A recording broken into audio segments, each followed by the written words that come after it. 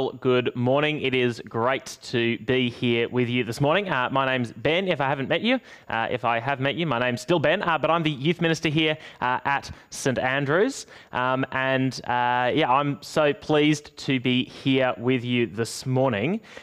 We're in our second week of our current series at the moment, thinking about the commitment we made at the beginning of the year to be growing ourselves through reading God's Word and through prayer. And now last week, Andrew spoke to us from Psalm 119 about loving God's Word, what we need to be able to grow to love listening to God's voice and to obey it as well. Now, this week we're going to be continuing to think about God's Word, the Bible, and it would be brilliant as we do to have your Bible open with you this morning. We've come to a place that is likely quite familiar to you as we think about reading the Bible and think about what the Bible is, and that's 2 Timothy. 2 Timothy chapter 3, verses 15 to 17 says this. It says, how from infancy you have known the Holy Scriptures, which are able to make you wise for salvation through faith in Christ Jesus. All Scripture is God-breathed and is useful for teaching, rebuking, correcting, and training in righteousness, so that the servant of God may be thoroughly equipped for every good work. This is where we're going to be camping for most of the sermon today, thinking about what these verses are saying and what the implications are for our lives. But before we do get into the passage, I'm going to pray because this is God's Word and we need God's help to understand it. So please do join me as I pray. Father, we do thank you so much for your Word, and we pray that as we listen to it this morning, that we would learn from it, that we would learn about it, and that you would teach us how to live rightly with you. Amen.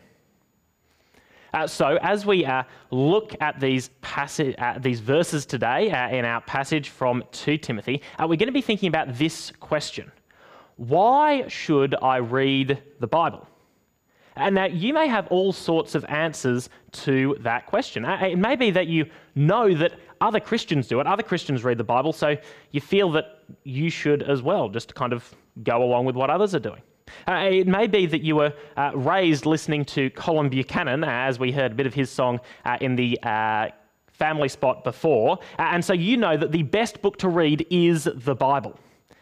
You may answer that actually you think you're pretty all right not reading the Bible yourself. You get enough from the sermon on Sundays. Whatever your answer is, this morning we're going to see what the Bible has to say for itself. Before we do camp in these 3 verses at the end of chapter 3, though, I want to take a moment to consider the context in which they're written. These verses don't just hang kind of unsupported by themselves. They're written in the context of a letter, Paul's second letter to Timothy. And now, 2 Timothy is a fantastic letter. I absolutely love it because it's the last letter that Paul will ever write. And he knows it. In chapter 4, verse 6, Paul says this. He says, for I'm already being poured out like a drink offering, and the time for my departure is near. Paul knows that he is close to death. He knows he's about to die. Tradition has it that the brutal Roman Emperor Nero had Paul beheaded shortly after this letter was written. In fact, it's quite possible that Paul wrote this letter, the letter of 2 Timothy, merely weeks or even days before he died.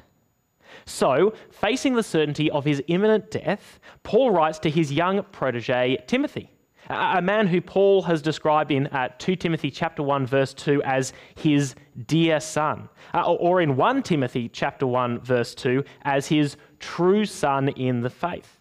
So you see, when we read 2 Timothy, what we're reading are the last words of a father to his son. And what are Paul's last words to his dear son Timothy? What is most important in these final days of Paul's life that he has to tell Timothy? Well, it's summed up in chapter 4, verses 1 and 2. Paul says, in the presence of God and of Christ Jesus, who will judge the living and the dead, and in view of his appearing and his kingdom, I give you this charge: preach the word, be prepared in season and out of season, correct, rebuke, and encourage with great patience and careful instruction. Preach the word about Jesus. Declare the truth of the gospel. Paul has warned Timothy throughout this book about people who will make up lies about the Lord Jesus, who will preach false, fake gospels. We see some of them in chapter 4, verses 3 and 4. Teachers who will say whatever people's itching ears want to hear. In other translations, verse 3 describes people as wanting to have their ears tickled. And these teachers are only too happy to oblige. But Timothy is to be strong in the truth. He's encouraged to be like Paul, to fight the good fight, to finish the race, to keep the faith. Unlike the evil men who spout lies about Jesus, Timothy is to continue in the truth. How? Well, it's by his knowledge of the Holy Scriptures, the Bible. And so now we come to verses 15 to 17 that will be camped in for the rest of our time this morning. And the question is, why should I read the Bible? Let's look at what the Bible is. The Bible is God's Word. Often when we're describing the Bible and we say that it's God's Word, we say that the Bible is inspired by God. But that's not entirely accurate. You see, a painter may well be inspired by nature. He may go and paint the Blue Mountains, say. And when he shows his painting, he'll say, "This is the Blue Mountains." But it's not. Not really. It's a picture of the Blue Mountains. It may be a brilliant painting, a fantastic picture, but it isn't the real thing. God's Word is the real thing, though. The Bible isn't merely inspired by God. Verse 16 says that it is expired by God. It's breathed out by Him. The words in this book are not words inspired by God. They are God's words breathed out of His mouth. The words of God, direct and unadulterated. So, this is God's word, and that should actually make us stop and think for a moment. What are God's words like? Where do we see what God's unadulterated word does? We see the power of God's words at the very beginning of the Bible in Genesis chapter 1. Here's what it says. It says, there was no universe. There was no earth or sun or stars, no matter or atoms in existence. All that you see around you in the world, it did not exist. And then God spoke words, and the universe came into existence. Everything that you can see or touch or smell or hear, every star, flower, insect, mountain, all of it exists because God said. And not only that, but Hebrews chapter 1 verse 3 says that the world only continues to exist because it is sustained by God's powerful word. God's word created the whole world and continues to sustain it. The words in this book, the Bible, are the most powerful force in the entire universe. And we have the privilege to hear them, to read them, access whenever we like. How incredible is that? God's word is so powerful, it creates and sustains the universe itself. And so we really shouldn't be surprised when we're told in verse 15 that it brings salvation. The word that created the universe is also the word that brings sinners dead in sin to life in Jesus. That's what we heard in our first Bible reading today, in Ezekiel 37. Ezekiel there was prophesying about the salvation that Jesus would bring. As Ezekiel speaks God's word to this pile of dry bones on the ground, the bones come back together. They form bodies, and God's Spirit breathes life into them. this is a picture of what it looks like spiritually when a sinner hears the gospel of truth and is saved from death to eternal life. All Scripture is God's word. It brings dead sinners to life. It brings salvation through giving us faith in the Lord Jesus as the Holy Spirit applies this word to our hearts. But it doesn't stop there. God's word is not just powerful to move you from death to life. It's also powerful to equip you for a life lived with Jesus. A life which can say in its last days on this earth that it has fought the good fight, finished the race, and kept the faith. You see it there in verse 17. It says, so that the servant of God may be thoroughly equipped for every good work. Thoroughly equipped for every good work. What are these good works? Well, we're actually told in Ephesians 2, verse 10. In Ephesians 2, verse 10, it says, for we are God's handiwork, created in Christ Jesus to do good works, which God prepared in advance for us to do. So you see, Ephesians 2 says good works are what we are saved to do. They're the answer to the question that every Christian asks when first they come to trust in the Lord Jesus. The question, what do I do with my life now that I have been saved? Good works is the answer. Paul puts it another way in Romans chapter 12, verse 1. He says it's offering our bodies as living sacrifices to God. Every action, every thought, every moment of every day lived for God's pleasure and glory. How can we live this life? A life that glorifies God, a life full of good works, pleasing to Him? It is through His Word, the Bible. The Bible contains all that we need to live right lives before God. It completely equips us to live this life. And it does this, Scripture thoroughly equips us through those 4 activities described in verse 16. Teaching, rebuking, correcting, and training in righteousness. Now, you could be forgiven for thinking that these 4 words are actually 4 different words describing the exact same activity. They seem quite similar, but actually, what they describe are the positive and negative aspects of the transformation of our thoughts and our lives. So let's start with our thoughts. God's word transforms our minds by teaching us the truth and rebuking, that is, confronting and denouncing, our false and sinful thoughts. The Bible is where we find the truth about who God is, what He's like, what He does. The Bible is where we find the truth about who we are as human beings, what we're like, what we do. The Bible teaches us how we ought to live in relationship with God. And as we learn the truth about God and ourselves, as we learn to live rightly in relationship with God, this word also rebukes our sinful and false thoughts. As we learn of God's sovereign power, this word rebukes our thoughts of self-rule, and that we can live our lives our own way without reference to God. As we learn of the depth of our sin, this word rebukes our haughty pride that looks down on others as less than us. Why should I read the Bible? Why do I need to have God's word transforming my mind each day? It is to be taught and rebuked because naturally, I don't believe the right thing.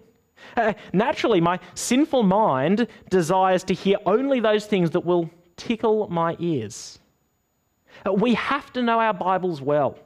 We have to let God's word transform our thoughts every day, because if we don't, we'll be sucked in by ear-tickling lies. In John chapter 8, Jesus describes Satan as the father of lies. He's an expert at falsehood, at twisting God's word. He always has been. In the Garden of Eden, Satan asked, "Did God really say that?" And Eve believed the lie. In the desert in Matthew chapter 4, Satan quotes the Bible itself to try to get Jesus to sin. And so, through these false teachers in verse 3 that we hear about, Satan continues to twist God's word to turn people away from the truth. It was true when Timothy was alive, and it remains true now. Recently, I saw a meme that I think captures this idea perfectly. It's a brilliant meme. I'll just let you admire that for a moment. Fantastic. I absolutely love it. You see, this picks up that a lot of the ear-tickling lies that people preach now, a lot of those falsehoods about Jesus, they're actually exactly the same as the ones that were being taught when Timothy was around as well. There's no new ones. They're very, very similar, often the exact same lies, just repackaged. Here's one example of ear tickling. The 2011 book, Love Wins, written by Rob Bell. Now, this book was a New York Times bestseller, and it led to its author being named in Time magazine's top 100 most influential people in 2011. Why was this book about theology so popular? Well, it said that ultimately, every single person who ever has or ever will live is going to heaven. There'll be no real judgment of sin.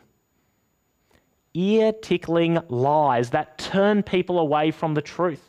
The truth that only through faith in Jesus can a person inherit eternal life. We need to listen to God's voice every day by reading the Bible. We need to allow God's word to transform our minds, or we will too easily be drawn after ear-tickling lies. What about our lives? Well, God's word transforms our actions and our decisions as well as our thoughts, training us in righteousness and correcting us in our sin. How does God's word transform the way we live our lives? Well, it's not just through reading his commandments for how to live and kind of building up a list in our minds to check through each time we come to a decision or a new situation. No. It's actually through changing our hearts. Here's what Thomas Cranmer, the great English reformer and the architect of the Anglican Church to which we belong, says of our hearts. He says, "What the heart loves, the will chooses, and the mind justifies." What does this mean? It means our actions, our decisions, are not actually directed by our minds most of the time, but rather by what our hearts desire. And so as we read God's word, as we're faced by his incredible love in the Lord Jesus, the depths of the undeserved grace and mercy that he has lavished on us, our hearts are changed.